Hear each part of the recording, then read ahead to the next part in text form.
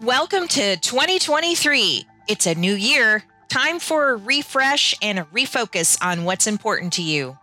Ross and I want to take the opportunity to say mahalo. Thank you for your listenership as we continue to move forward in our powder coating journey, which is your powder coating journey. Have you learned anything new? Wow, I know I have and feel so much more confident.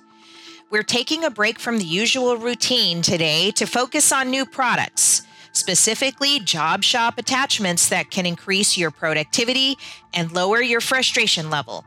Joining me is Scott Coates from Coatings by Coates. He's got some new products guaranteed to blow your mind. Get ready to level up your powder coating game.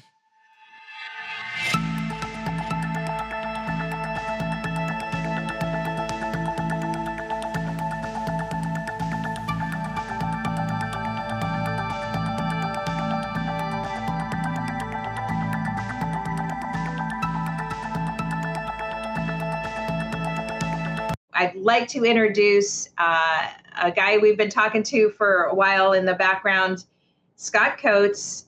I think you are technically the unofficial MVP of the year for product innovation. And I wanted to get you in before the end of the year. It's a couple days before the new year. And I think this is just such a great time to kind of talk and just start off the year with a bang on new products. So welcome to the show, Scott. Well, thank you for having me.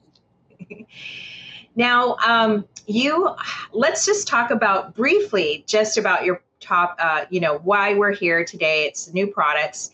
And you have an innovation that is kind of taking Instagram, TikTok, and everywhere else that I'm seeing you kind of by storm, because everybody is ordering it, using it, trying it out, and then, the videos, and now they're showing others what they're using your product. So what is your product? And then we'll get into your story right after that. So we offer, a small variety of products right now, and actually intending to improve upon that even more next year. But primarily it's focused around doing two-tone wheels and two-tone powder coat schemes using vacuum tools, which has been, it's been around forever, but I've just tried to make it easier for people to get access to like a complete kit and added some new features in. My eyesight's not the best in the world, so having a lighted tool helps me tremendously. And I thought when I first started working on this, I thought, this works pretty good for me. I wonder if others would like to have this. So then I started toying around with releasing the products. But anyway, it's mostly around different types of tools using vacuum, whether it's through a shop vac type setup or one of our other products is a pneumatic shop vac that works with no electricity at all, basically, and just uses shop air and suction method to remove powder from objects. Yeah, I'm going to share my screen really quick because I want everybody to kind of see, and we're going to go over to your Instagram, which pretty much is kind of like a good page to see everything. Can you see my screen? Yes. Okay. So this is your kind of a hub for you to kind of showcase what you do. You obviously are doing a rim here. And this is kind of a newer tool. This is like kind of doing a lot of the bulk of the work. It's an extractor kit is what you're calling it, yeah? Yeah, this is a powder extractor kit. Basically, it's got a piece of foam on the end that does the wiping motion, what you would typically do with something like a microfiber rag or some sort. And it has a suction right there at its disposal, so it pulls the powder in right away. This product is very simple, and I can't believe that someone hasn't come up with something like this already. But, every day that I'm in the shop working, I'm always looking for some way to make life easier for myself and other powder coaters as well. And this tool, although it's something that's pretty simple, this is going to be a very good time saver for people. It is. Obviously, you can see how fast it removes everything. And I guess it's large enough, but then with the sucking motion, is this just attached to like a shop vac? Yes, that's attached to a shop vac there. That's a shop vac hose you see in it. So basically, we have the adapter that adapts it to the end of the shop vac and holds the foam piece. Right. Which kind of looks like that microphone, like a microphone type cover, like a foam cover to a microphone. Yes. And stuff. But this is like, it does take away a lot of the work and makes it a little fast. And then do you come back in over this with a more finer tool? It depends on what you're using it on. I've noticed that some powders tend to still hold on to the powder you're trying to remove a little better. Mm-hmm. Where it really excels is on if you're doing say like a polished wheel and you're doing part of it powder cutting, like the back of the wheel and the front of it you're leaving polished. Removing the powder from just a clean metal surface, it really pulls that off good. There's some GTR engine covers in there that I'm showing a demonstration on. Which one is that? Did I pass it? Go back up. I think it's closer to the top. Okay, go back down, over to the left. These? Oh. The second row on the left, where it says powder extractor kit. There you go. That one. Okay. Yeah. Oh, yes. Yeah. Mm-hmm. And this also shows off the small extractor, what we call the junior. Yeah. And then later in the video, it shows the bigger one being used. But on raw aluminum like that, it really pulls the powder off good and clean. Right. To where really you don't have to as long as you can get into the corners and the cracks and crevices and get it all out, you really don't have to do anything afterwards. And I find it amazing that it actually, I mean, if you're careful, and I know you're kind of speeding up for video purposes, or posting purposes, but like, I think what's amazing about this tool is that unless you're actually going around to the front or the side of this object, it's really only just taking what's right in front of it, right? You know, and that's what you always have to worry about, like when you're doing these two-tone or powder extraction kind of situations, you know? Yeah, and that's the whole, theory behind this item and the the flexible attachments that I have as well. So you're basically using the tool to wipe with it, and the suction comes from a convenient location right by where you're wiping, so it pulls it off immediately. Yeah. It'll keep it from dropping on say the lip of the wheel or other areas where you don't want the powder to fall on, which is real common when you're trying to wipe it with your hand or other means. And this is another tool, right, that you have. That yellow thing there that you just saw is actually something you made to kind of house all these tools. Yes. So this is a lighted tool to really get in. This is brilliant because, everybody wants this two-tone look now, and it's hard to get into these less deeper, etched rims. Not everybody has the deeper weld rims or deeper lettering. Right. And so it's great to get this kind of, and it's all lighted and everything. How handy and convenient can that be? Yeah, there's another video where I literally showed me taking it out of the box and putting it to use in less than a minute. That's how convenient it is. Now that's really designed for doing small jobs, that are small, quick jobs where you don't want to have to deal with the hassle of dragging your shop back out and plugging it in and getting all your tools set up. You have that where it's convenient. You grab it, throw it on your booth wall wherever you're trying to work, and in less than a minute you're able to start removing powder in the desired area. And the first thing puts back up just as quick. Yeah. The first thing that I think correct me if I'm wrong, but the first thing that I thought that you had developed was a light to be housed or slipped onto the gun, right? Was that the first thing you made? Yeah. The first product was a light. I'm not sure there's a whole lot of videos on that. Yeah. I think that video of the booth holster does show it on there. If you scroll down a little further, there should be one. Yeah. Down there. Is it this There's one? one for the those show it. They don't really show it in use. Yeah, go down a little further. Oh, here we go. One done. We found it. There you go. There you go. Yeah. And what kind of gun is this that you're using? I'm using a GEMA Pro in here. That was obviously the first one to offer. I have a GEMA Optiflex 2B as well. So I was able to create those pretty quick and put those out on the market. I've since gotten them for some of the older GEMAs, the Cool Code Omega guns, some other Columbia guns as well, the Kremlin that's starting to catch traction, get a little popular, Sprint, Wagner gun, and some of the GEMAs cross over to some of the copy guns, like the Colo and some of the other ones. But yeah, this all goes back to not having the best eyesight, and I need a little more light to make my life easier.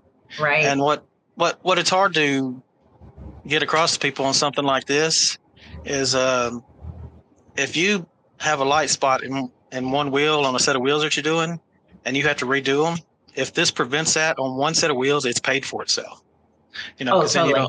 then by the time you strip them, go through the whole process again and recoat them.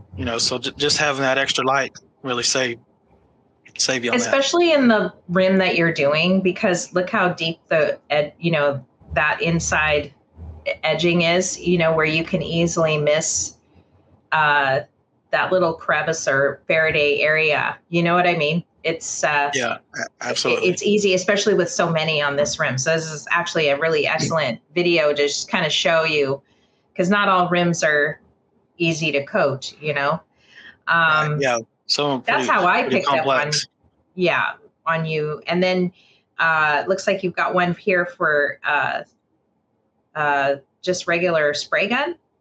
Yeah, that's for the Iwata LPH 80. That's a real popular gun that people use for Cerakote. Prismatic Powders actually sells it off their website. So believe it or not, that's actually the first light I put up for sale. Oh, really? Yeah, in a Cerakote group, because I was really, really happy with the way it worked out and thought, others might like that. Yeah.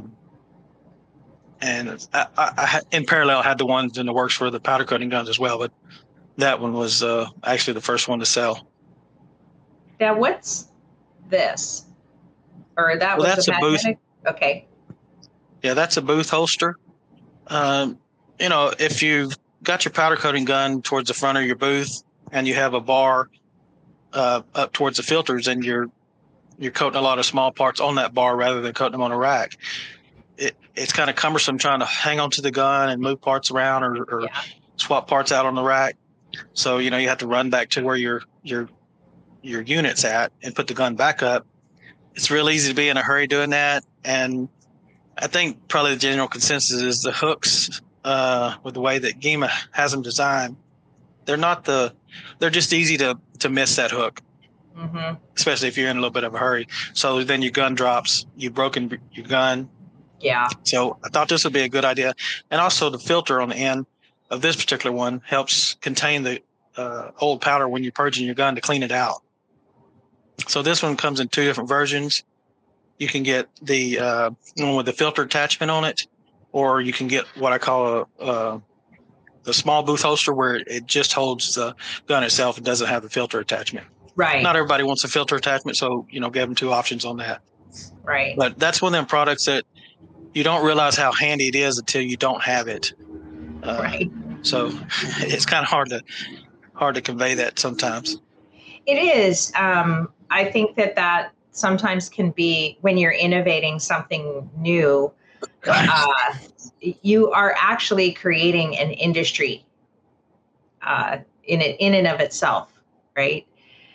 And I think that is a little harder to get into the marketplace that way, because I mean, it's everybody's wanting these two-tones, so we understand the difficulty and the headache of doing something like this, especially when they're popular now. People just automatically expect that because you're a powder coater, you already know how to do this, a two-tone. And there's a lot of thought that goes into it, right? Yeah, a lot of people think it's real easy. You know, you just put one color on and put the other color on in a couple hours and it's done. But it's far from that. Right. I think this is this a good one to show people in regards to the tips that you came up with too? Because you've got the tips now for, is it just the Gema guns or any kind of gun? It's just the Gema guns now. I'm working on one for the Omega guns, but I haven't had a chance to get that one finished yet.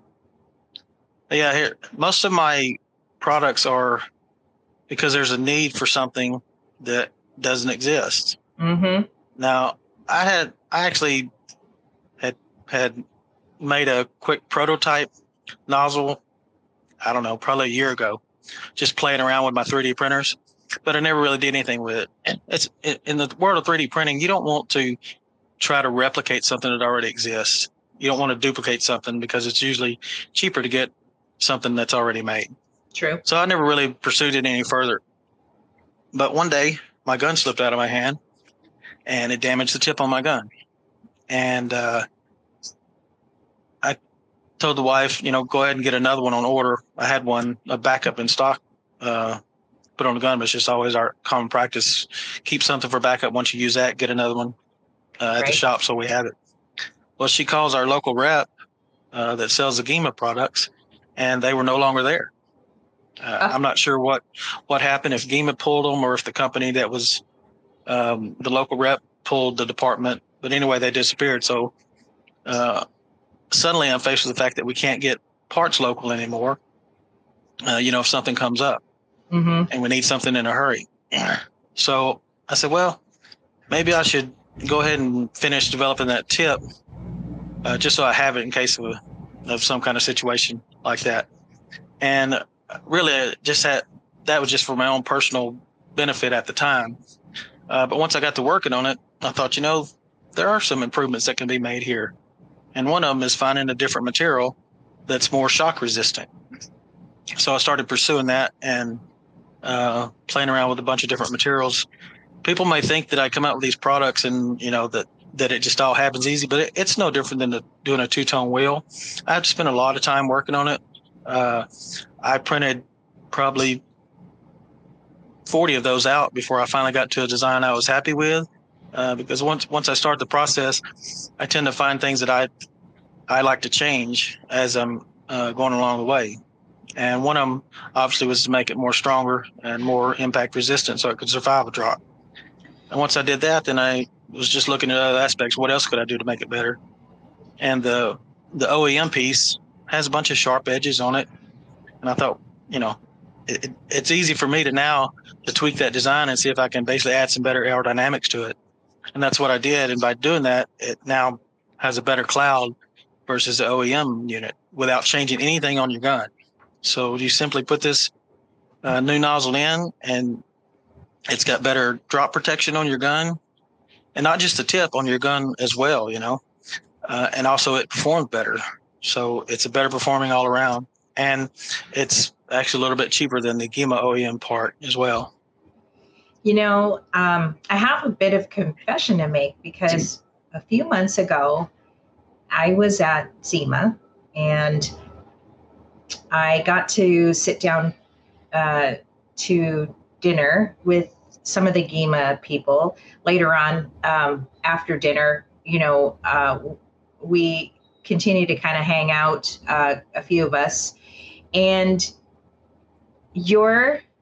we kind of started talking about maybe thinking about doing a podcast and, what are today's topics and stuff. And I was just so thrilled to have just having the audience of someone that works for Gema, right? We're Wagner people, but just, I thought, wow, okay, what's my opportunity here to kind of talk about a subject matter? And you were the subject matter, because, my complaint was, why does it cost so much for a Gema? Why can't you guys make a mid-level gun, an intermediate gun, whatever? I mean, I asked this to any gun manufacturer I can get a hold of, right? And so I had a captive audience, and I thought, this is my chance, my opportunity, especially like a few cocktails in. And I did show your, and they were the gentleman I was talking to was aware of your product. I don't know how aware he was, but he had seen the video before and stuff. And they do pay attention. I don't know if they hear us or listen to us as custom coders, but I think they are seeing us. And so I think I showed him this very video, and he goes, well, yeah, but now just remember, this guy is more in the distributor type, mid-levels type. He's not the top brass or lower either, in the company. But, I showed him this video, and he goes, well, what about, and this is just some of the conversation or topics that they were coming up with, I guess, in watching your video, was like, well, what about, back ionization and this and that, and, all this stuff. Have you had any back ionization issues? And if you have, how have you resolved them? Obviously, this is a more rubbery type product because it's bouncing versus the plastic part or piece. Am I correct on that? Yes. There is, it just performs better than their nozzle all around. You can have back ionization with any gun, any nozzle, any powder, if you're not applying it correctly. Let's say that. But this one works better than the OEM nozzle. It's less back ionization. It has a better cloud. The better cloud creates less back ionization. And it also, as far as improvement goes, it's probably a 5% improvement. Maybe that's a little conservative number, but that's what I try to tell people. It's a 5%. It's not twice as good or anything like that. Right. You're really buying this because of the effect of dropping your gun, and you get a little bit of benefit out of it. But one thing I did notice that I have noticed about it is the wraparound effect that it has. So, you're shooting apart, think of a bike frame, you're shooting a bike frame, and you go to the other side of that piece, and that powder has wrapped around better, considerably better, I think, than the OEM nozzle does. I'd say that's a good improvement. Yeah, definitely. And I'm not going to claim that I did anything based off any engineering background. It really is just pure luck that it performed better. Just looking at some basic things. Hey, you can improve the aerodynamics. Surely that should improve the overall performance of it. And it did. Yeah. So there were no calculations, no formulas, no nothing like that. Just, basically looking at the thing and trying to analyze what could be done to improve it.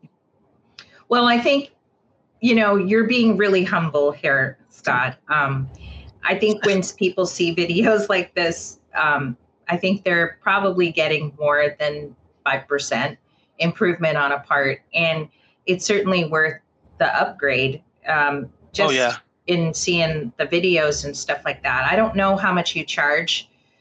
We can head over to your Etsy shop and stuff here towards the end of the video, and podcast. But, I would say, judging by the comments, like, for instance, easy powder coating, take all my money.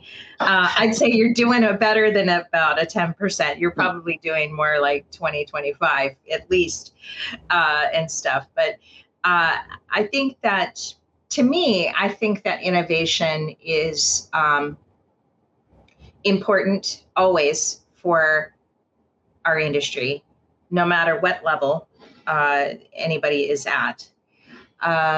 Secondly, I think that GEMA, I don't try to pick on GEMA at all, or let's just say any of them, any of the big major companies out there, Wagner, GEMA, Intelliflex, or Parker Ionics, and the other one, I forgot. I think they're so busy solving really, really big problems that they're not thinking of going back to any original piece that they've solved and try to solve it even better, right? Do you agree or disagree? Yeah, absolutely. I mean, not that they don't want to sell to the individuals like myself and many other custom coders. Their target market is really probably the big industrial shops, what's more important, selling one gun to one person or 100 guns to a big industrial shop, Right. But, the point you made earlier about how this tip actually wraps the powder around to the other side, that actually is kind of significant, even as a simple statement, because now you're saving powder. And anytime that they can save the manufacturer powder or any other kind of, waste shortage, whatever kind of problem, that's a significant problem to solve. No matter how small it is, definitely. because we all know that the little bits that get fallen on the floor or thrown away can actually add up to thousands of dollars. Definitely. Yeah. Okay. Well, I wanted to say one thing about this tip. So when I first started using it, like I said, the main priority was to make sure that it was more impact resistant. And I started spraying with it, and I thought to myself, is this thing actually working better? Because, like I said, there was no engineering background behind it. It was just me, trying some different things. So I was actually, questioning myself at first. And after using it for a couple of weeks, I knew for certain that it was. And the first ones I sent out, the gentleman reported back immediately that it was. He noticed the difference, and then other people were saying the same thing about it. So it made me feel good that I wasn't losing my mind. The only one. Yeah. I hear. Well, it's my product. Right. That's my baby. I want it to be the best, right. And I was just hoping that I wasn't trying to read it too much into it. But clearly, believe the hype. Believe your own hype, basically. Yeah. For the most part, and I've interviewed quite a few custom coaters, but we're custom coaters ourselves. It's like, for the most part, it seems like custom coaters are a pretty humble type to begin with, right? And it's not because you don't start off being humble, but it's just the industry humbles you when they have to redo something 15 times or put it back in the stripper tank or whatever. I mean, the industry itself can humble you. So you have to be a humble person to begin with in order to survive, and, don't count your chickens before they're hatched.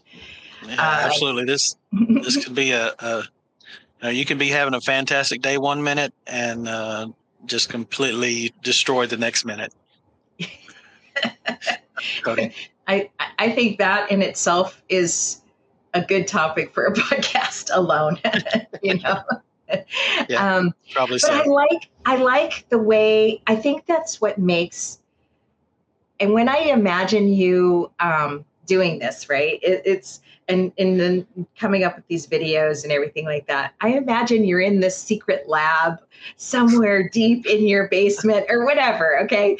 But I think it's really cool that you are able to take the, you have this thing that you do, this lab, let's just call it Scott's lab, and you're able to kind of just get real intimate with the part that you're working with and perfect it that way.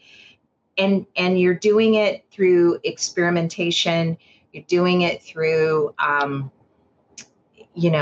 scalability, right? You're not getting too deep into it. You're testing it and then getting feedback from, your audience or your buyers, and then improving on that. I think that's awesome. And that's the way to scale.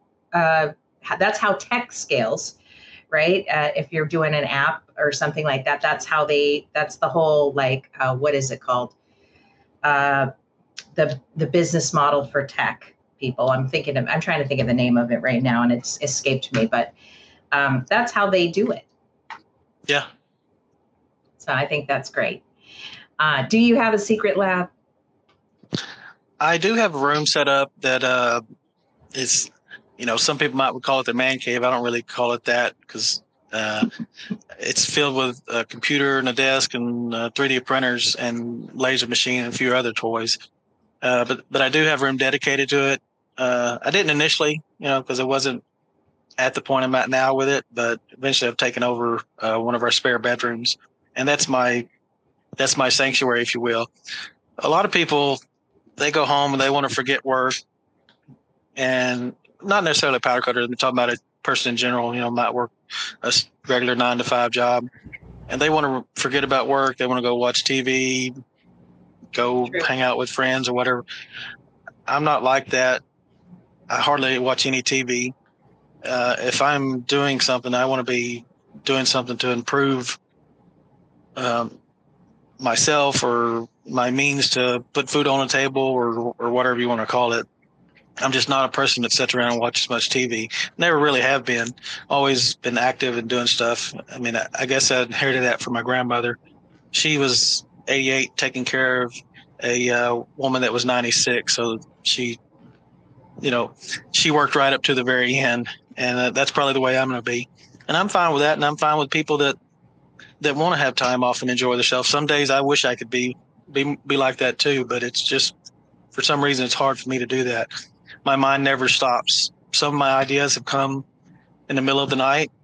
I wake up, I come in my room, and I take some notes or maybe draw something on the computer so that I have a way to capture that idea and then, pursue it further when I have more time. But, I love doing this, and I don't know what else I would do. Before I started powder coating, I have some hot rods that I would come home and, spend a little time with the wife, eat dinner and stuff, and then go to the garage and work on my cars, or with my stepson working on his car or something like that. So I've always been like that. It's just, this is just a different passion that I found.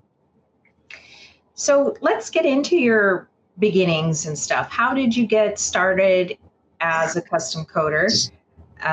What's your background? And give us a little bit of that. So I started out my career as a machinist, first in the automotive industry, and then moved to the oil and gas industry. It's just more money. So it was easy to eventually make that jump, although I didn't enjoy it as much as I did as working on cars, basically. But, it helped pay the bills better. So, 10, 15 years go by, and I was married and had a stepson who was 15. We bought him a project vehicle and was working on that. And of course, he wanted to make it faster, but we wouldn't let him do that. So he wanted to make it look nicer and dress it up, do some stuff under the hood. And at that time, I told him, I said, well, you can spend money getting stuff chrome plated.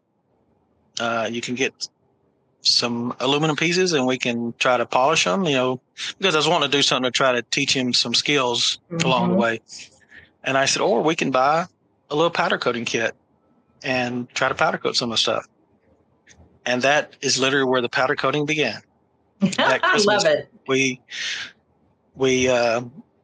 me and him got a gift together that was the Eastwood, the dual easy, whatever it is, powder coating gun. And we started powder coating in the garage, just simple stuff at first. That was about 10 years ago. And we kept working on cars together and powder coating stuff.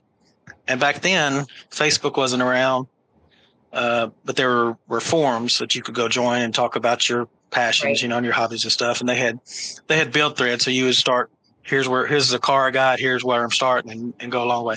Well, people seen that I was doing the powder coating on our parts, and some other people reached out and, hey, can you powder coat this bracket for me or this intake for me? And so started doing a little bit on the side, got some better equipment in the garage, and was getting more and more requests from people. And that was probably fast forward about 4 years, and I'm working a full-time job in the oil and gas industry that I'd since moved to actually being a project manager as I stepped up the ladder over the years. But anyway, I was doing that, and I was pretty much powder coating full-time out of my garage. So I had 2 jobs just because, the hot rod industry, everybody knows everybody around. And I was actually doing some work for several shops out of my garage, a little bit of production work. And like I say, it was just working 2 jobs. And the economy finally turned down about 5 years ago. You know, the oil and gas industry is always up and down. It's just something you're used to if you're in it. And that was just part of life. But 5 years ago, it really turned down. Yeah. They had a layoff at the company I was working for. And that 6-8 months later, they had another layoff. And, you know, the outlook wasn't getting any better. I reported direct to the owner of the company, and he always assured me that there was nothing for me to be concerned about. But, you know, you always have that concern in the back of your mind. So I struck up a deal with him. I was salary, and I told him, let me work half days, take half my salary, and I would support myself with the powder coating for the rest of my salary. And he was okay with that, took a burden off the payroll. I committed to, you know, fulfilling my responsibilities that I needed to at work, even if it was after hours. After I would leave, I'd basically leave at lunchtime. And like I said, I report directly to the owner of the company. We had a good relationship. So did that for about 6 months, and just was driving from our shop to one of the other shops and noticed there was a vacant building that had some warehouse spaces for lease, and just stopped in there and talked to them, and it all seemed to be a good fit. Talked to the wife and told her, I think this is time. And a little over 5 years ago, we made the plunge and went full time. And, you know, haven't really looked back since. It was very interesting because the weekend that we moved in, the weekend before we moved in, Hurricane Harvey decided to come through Houston. So I wasn't sure if we were going to have a shop to move into. I wasn't sure if we were going to have a house to live in, or anything, you know. But it all worked out. The shop was fine. The house was fine. Transition, you know, had to work my butt off. Not going to lie about that, but you know, here we are 5 years later and still going strong. Very lucky that we have a good customer base. We do a lot of work for shops. And although I pretty much say we're closed to the public, we still take in a few things here and there, but pretty much closed to the public. Don't have to do any selling. Don't have to do anything. The work just comes in, you know, one job at a time, I guess. Yeah. And it's mostly automotive that you're doing, right? Yes, it's strictly automotive. It's probably 95% automotive. We get some other stuff in from time to time. But and how big is your shop? Mostly wheels. We got a 5,000 square foot shop. We started out with 2,500 square foot, and 2 years ago, we moved. The tenant beside us moved out, so we took over their shop as well. Yeah. Well, 5,000 square feet now. That's awesome. So tell me more about this. I'm interested in 3D printing myself, not for myself, but just the process itself.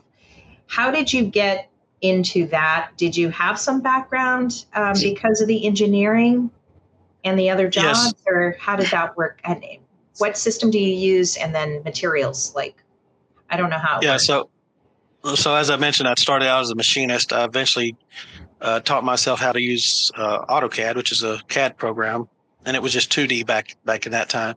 Taught myself how to use that. Happened to get a job at a basically engineering R&D type firm that produced products, but a lot of their work was R&D stuff. Got real close with the owner there. He eventually pulled me into doing designing and CAD work and running the CAD department. In 1999, me and him worked on a project together that he filed for U.S. patent for. So we were co-inventors on the patent. It was through the company, so it's all paid for by the company. It was a piece of oil field equipment. Nothing significant to most people, but you know, I was pretty proud of it. Still pretty proud of it. Anyway, got more into management. Still did. I had such a strong background with CNC. I was always basically involved in the machining and building of our products a lot. So eventually left there. Found 5 years worked at another company, 5 years worked at another company, but always the same engineering type, basically solving problems is what we did. Mm-hmm. And that kind of mentality for the last 20 years, it's just never changed. So everything I look at, I'm always solving a problem with it, trying to make improvements. And so anyway, the 3D printing, since I had the machining background, the engineering background, all that just came natural. It's just a different type of machine that we're using. So the 3D printers, you can get into them very inexpensively, as little as $100. The software that basically communicates with your computer to the machine usually comes with the printer, or it's a free download to use. Probably the most challenging part is coming up with a design on your own and using CAD software to create that design. There are tons of things that you can download and print straight off the internet through various websites, but it's mostly toys. Mm-hmm. And right. Stuff like that. It's real popular. There are a lot of people that make a ton of money selling that kind of stuff. So definitely no knock against that. It's just my focus is always more on solving problems and making my life easier, which in turn makes other powder coaters' life easier. But anyway, so to me, it actually came, fairly natural. A CNC machining center versus a 3D printer are very close to the same, as they use the same G code. It's just a different application of applying that you're adding material rather than removing it versus machining something.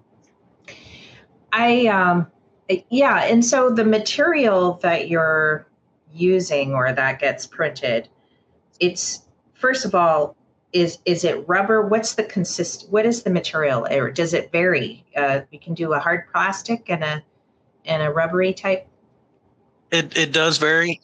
Generally speaking, most of them are what you'd consider just a hard plastic. There are some more rubbery type. They refer to as TPU or TPE, basically thermoplastic. And there are some really rubbery materials. There's even machines that can print silicone rubber. They're mostly used in the medical industry, and they are definitely higher in the range of pricing. There's also metal 3D printers that can print metal. A good friend of mine started a business doing metal 3D printers. And, to put things in perspective, I think a machine to basically produce something that would fit in the palm of your hand was about $100,000 at the time. That was 3 or 4 years ago. So, that's out of reach for a lot of people. But the technology is getting there where that's getting more in reach for people. I'm really interested in the silicone 3D printing machines because, we use silicone plugs, and I see a bunch of opportunity there for silicone masking products.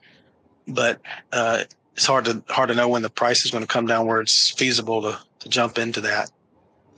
Yeah, Ross and I had a conversation with you about you the other day because I had just set up the interview, or was about to, with you. And, I explained, I think I saw it in a chat, that you were talking about doing the valve cover backs and just customizing every single one of them, or having a program that could do that and stuff. So can you, would you, if that were to come, if the silicone would come down in price and stuff, would you scan it?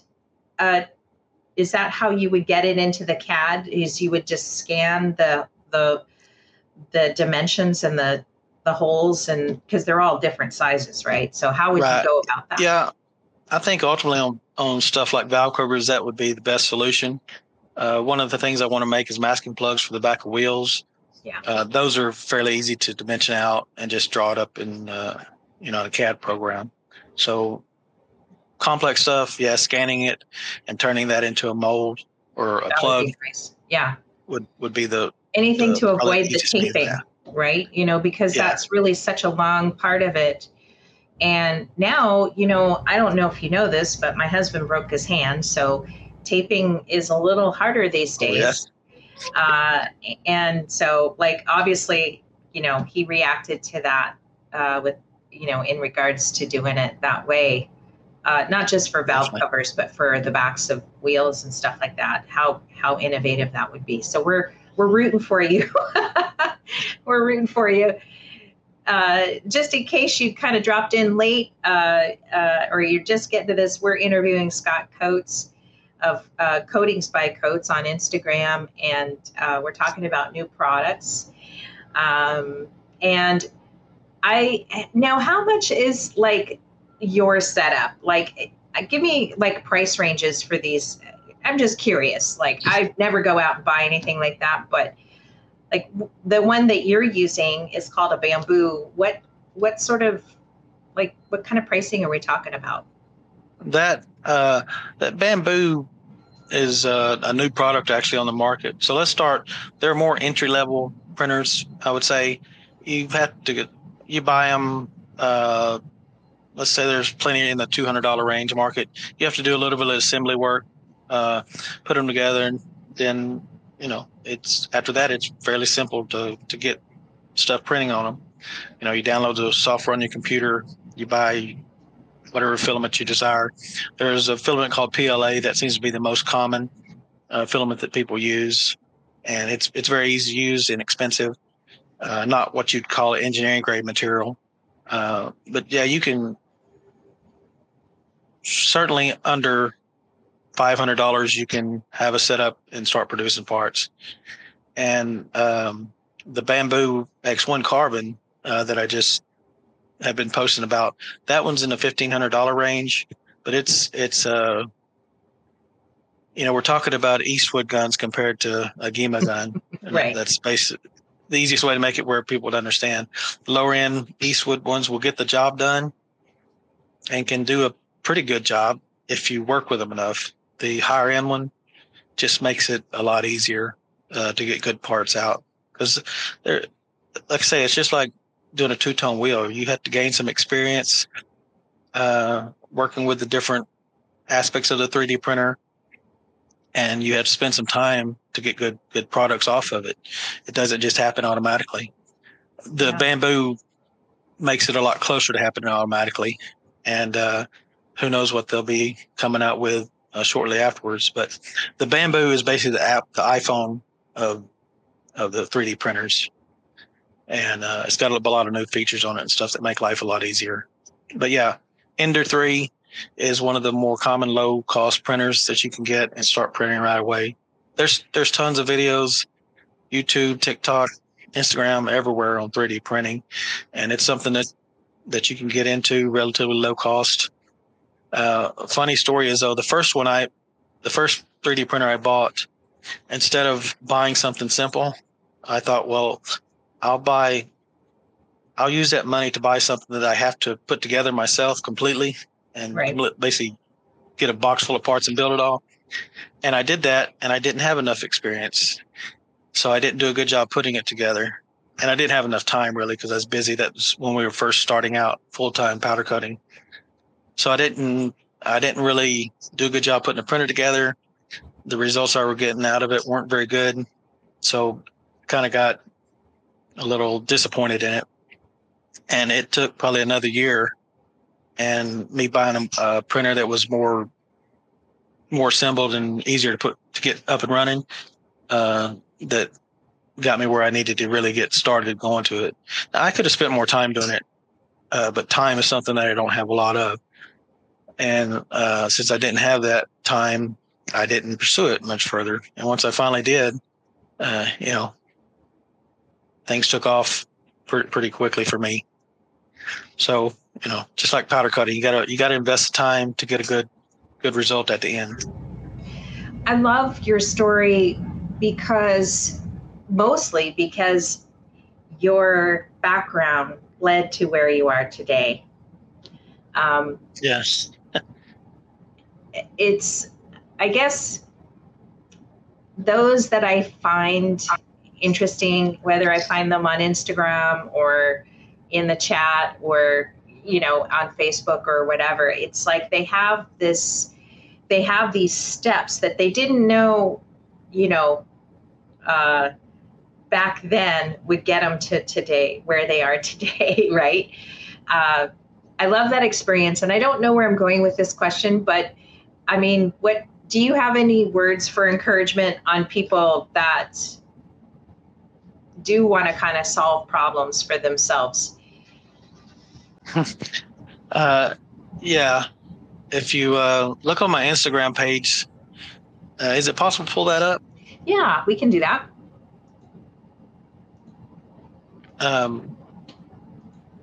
The one thing is never give up. There's a True. So scroll back up towards the top. Let me see this.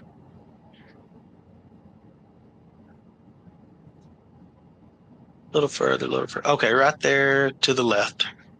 This one? No, to the left. Oh, yeah, it's opposite.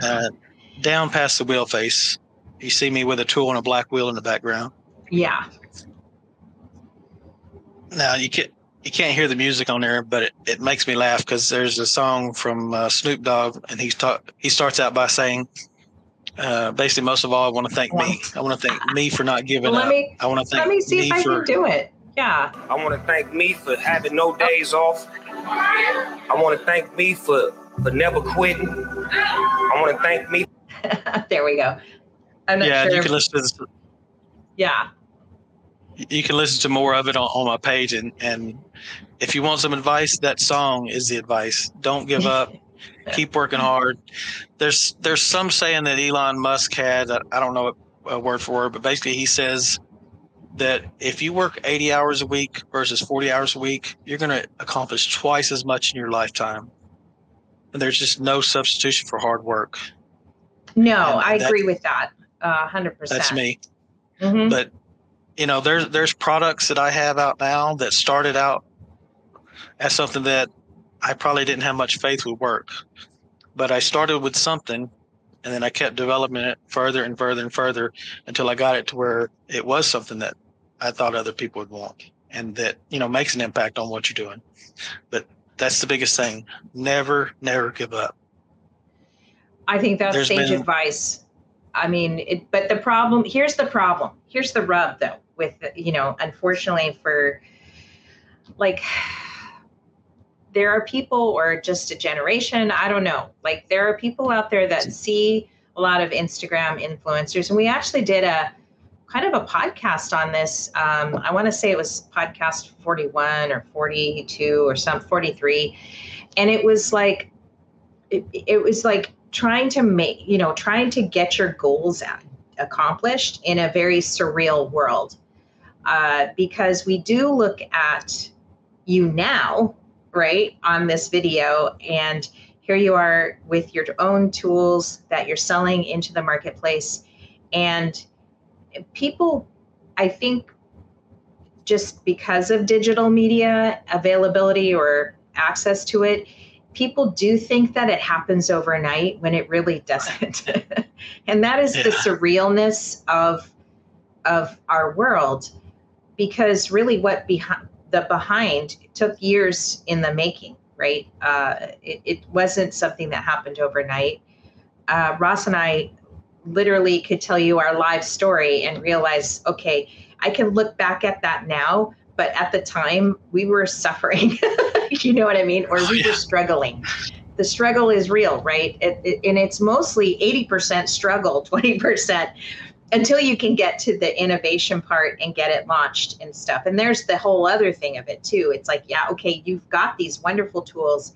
How do you get them out to the marketplace quickly enough? Or how do you, then you maybe might be running into production or distribution, or, there's a lot of problems to solve even after you've made this incredible invention, right? These inventions. Oh yeah, I mean, I really need to launch a website. We're selling stuff through Etsy now, which has worked, and I mean, I'm surprised how well it's worked, to be honest with you. Most of the videos you see me put together, I literally just finished coating a rack of wheels and rolled them in the oven, and I grabbed this stuff right quick, do a quick video on my iPhone, nothing fancy, and just get the information. So basically, just getting the information out there as quick as I can. To show off some of the stuff I'm working on. And, that may look clumsy, haphazard sometimes, but it also, it's real. Yeah. This is this is no different than some other person in their powder coating shop, facing some of their hurdles that they have to face every day. So I guess I do try to keep it real. Right. I'm going to try to flip over to Sharon, your Etsy shop, I guess, is really what it is. And most of these products are like totally affordable. Like they're not thousands of dollars or hundreds of dollars. Yeah, that's been one of my goals too. I still go back to the mentality of when I was working in my garage, starting out, I couldn't afford a Gema. Money was more important for other things than the tools that I would be needing out in the garage. So I still try to keep it affordable for people, even if they're the guys still working in the garage. So a lot of us started there. And even nowadays, I still have to be efficient with where we spend our money. You can't just blow and go like it was. In the oil field, there's so much money wasted there. It's almost as bad as the government. So I can imagine. I try to be, like I say, very conscious of what other people can afford. And there's some products on there that we really, by the time we package it up and ship it out and do the testing, we really don't make that much money off of it. But they may be looking on our Etsy page and buy that product and buy another product. So it kind of offsets it and, helps it all work out in the end. Yeah. And you're keeping up with your orders and stuff like that, seems like, and everything. So let me pop that up on this is your Etsy store, but I was going to just kind of say there's your Instagram, Coatings by Coats on Instagram. So yeah, I just want to jump in and say on my Instagram page in our bio is the link to our Etsy store. Yeah. No matter how many videos I post, it's a link in sale. People still seem to miss it. So if you go to my Instagram page, it's in the bio. If you go to my personal Facebook page, it's in my bio. If you go to my TikTok account, it's in my bio. So it's always in my bio to get to our page. And this is the page, the Etsy page. Yeah. Yes. And also, if you look, the second one from the left, that's it's not a new product, but that's a combo kit we're doing now. This one here? No, one over to the left. Where it's got the 4 pictures in it. Okay, yeah. So that's our combo kit. If you're listening and you haven't bought any of our products, that's the best money for your value because we put all those together and it gives you a slight discount versus purchasing them separate. So that's everything for our shop vac setup that we offer. So you get the whole package by just ordering that one item. Now it shows $110. That's for part of it. So basically, if somebody's already bought our shop vac attachment kit, like you see over on the right, they don't have to buy that again. They can buy just all of the attachments that we now offer. So there's a drop-down menu in there that lets them pick either the whole thing with the shop vac kit. Oh, okay. Yeah. The hoses and everything, or you can buy just the whole setup of attachments that we now have. And yeah, I see all the tips now that you have. It's like you keep expanding on the different kinds of tips based on the products and stuff, or the projects that you're doing. Yeah, probably the most popular though is the flexible attachments and the extractor, the powder extractor kit. Those will pay for themselves. The powder extractor kit, I promise people, literally, the first set of 2-tone wheels they use that on, it will pay for itself in the time that they save. Wow. Yeah, I mean, I see that already just in terms of like what you've developed so far. And I know you've probably got in your secret lab some even more goodies in there. Oh yeah. I've got at least 10 different things that I'll be working on, this next year coming up. Don't want to really spill the beans on any of them yet. No. I want you to come back. Yeah, but definitely going to be some more exciting stuff next year. And, I also get a bunch of feedback from other powder coaters, and that's where I've developed some of my products from. The booth holster is one of those products that one of my customers named Rich. He had bought some of our products, and he sent me a picture. I think I could be wrong, but I believe he sent me a picture with his gun, and the hook was broken off of it. And he said, if you could figure out a way to basically remedy that problem, it would be nice. And that's kind of where the booth holster developed from. Paul Foster of AV Powder Coating in Arizona gave me the idea for the pneumatic vac. So any and all feedback is always welcome, because like I say, even an idea that doesn't sound like a good idea initially can turn into a good idea. It's true. And I think there are many gaps in our industry right now. And I also think there is a lot of opportunity, if you can think through things effectively enough, either through solving problems at your shop or solving industry problems in general. I think there's a lot of forward movement happening, or going to happen if not happening already. So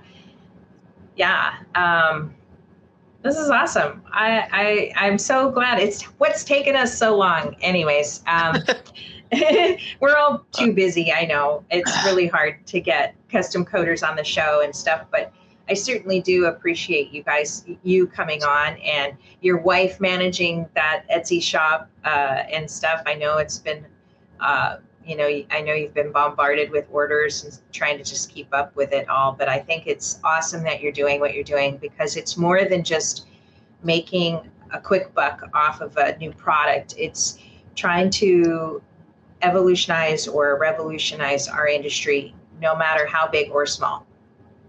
Yeah, if I was just trying to do it just for the money, I would just print products that were already released, like the toys and stuff I'd mentioned, and just put those up for sale. But that's not really where I'm interested. And I am trying to, my end goal is to eventually let my son take over the powder coating business and step away from that for the most part, and just do the product development and, sell these products. I think we're at 20 products now. Next year, I want to be at 100 products. Wow. And after that, I want to be, at 200. The year after that, I want to be at 200 products. That may be a little bit of a reach, but, I set high goals for myself to keep the pressure on, and definitely going to be coming out with more stuff next year. Well, you are truly an inspiration, and I'm glad we're kind of, as we're recording this, probably won't get published until the new year, but I'm very excited to have you, because you're an inspiration to me and our community, especially at the beginning of the year, because we should all be thinking about goal setting right now. And I'm happy that you are talking, and you have some really big goals that you want to achieve. It's not easy to hand over your custom coating shop that you've worked hard at to a family member or a new person. I mean, we've just hired someone new that we're hoping to kind of foster and, develop into someone that could be that person like your son maybe in the future. And so it's not easy to kind of let that go, or know, or have things in place that give you assurance that if you do step away, it's not all going to come falling down. Yeah, I'm going to make sure that doesn't happen.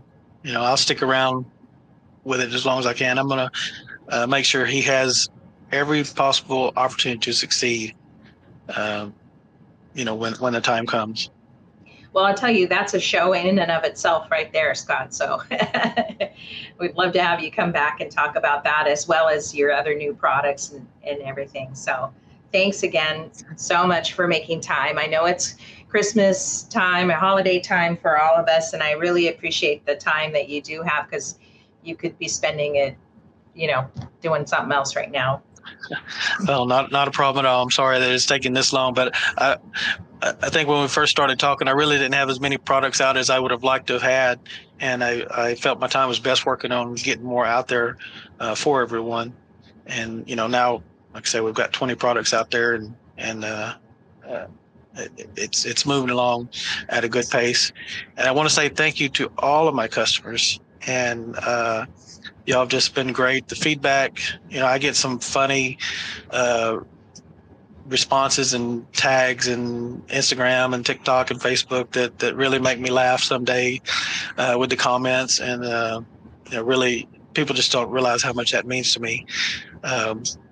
One gentleman in particular, he did one of the screen shares on TikTok where he's just pulling his wallet out and throwing money at the camera, for our products.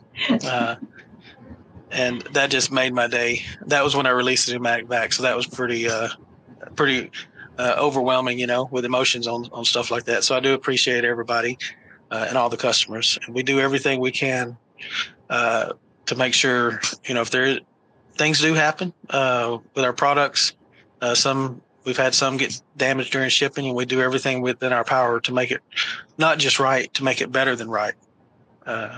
And we'll continue to always do that. That's the same way I run my powder coating business, and that's the same way that I'm running my Etsy business too. Awesome. I love it. Well, thanks for joining us today, and we're certainly going to have you back on again because you've been a pleasure, and it's so good to know your story. We're interviewing Scott Coates at Instagram, Coatings by Coates, and in his Instagram profile is a link to his shop. He sells new products that and attachments that go to either helping you do two-tone wheels a little easier, or etching out and doing different colored tones on the lettering on wheels, and just vacuum them off all that extra powder that you don't need when you're powder coating. So thanks so much for joining us today, and have a beautiful day. All right. Thank you.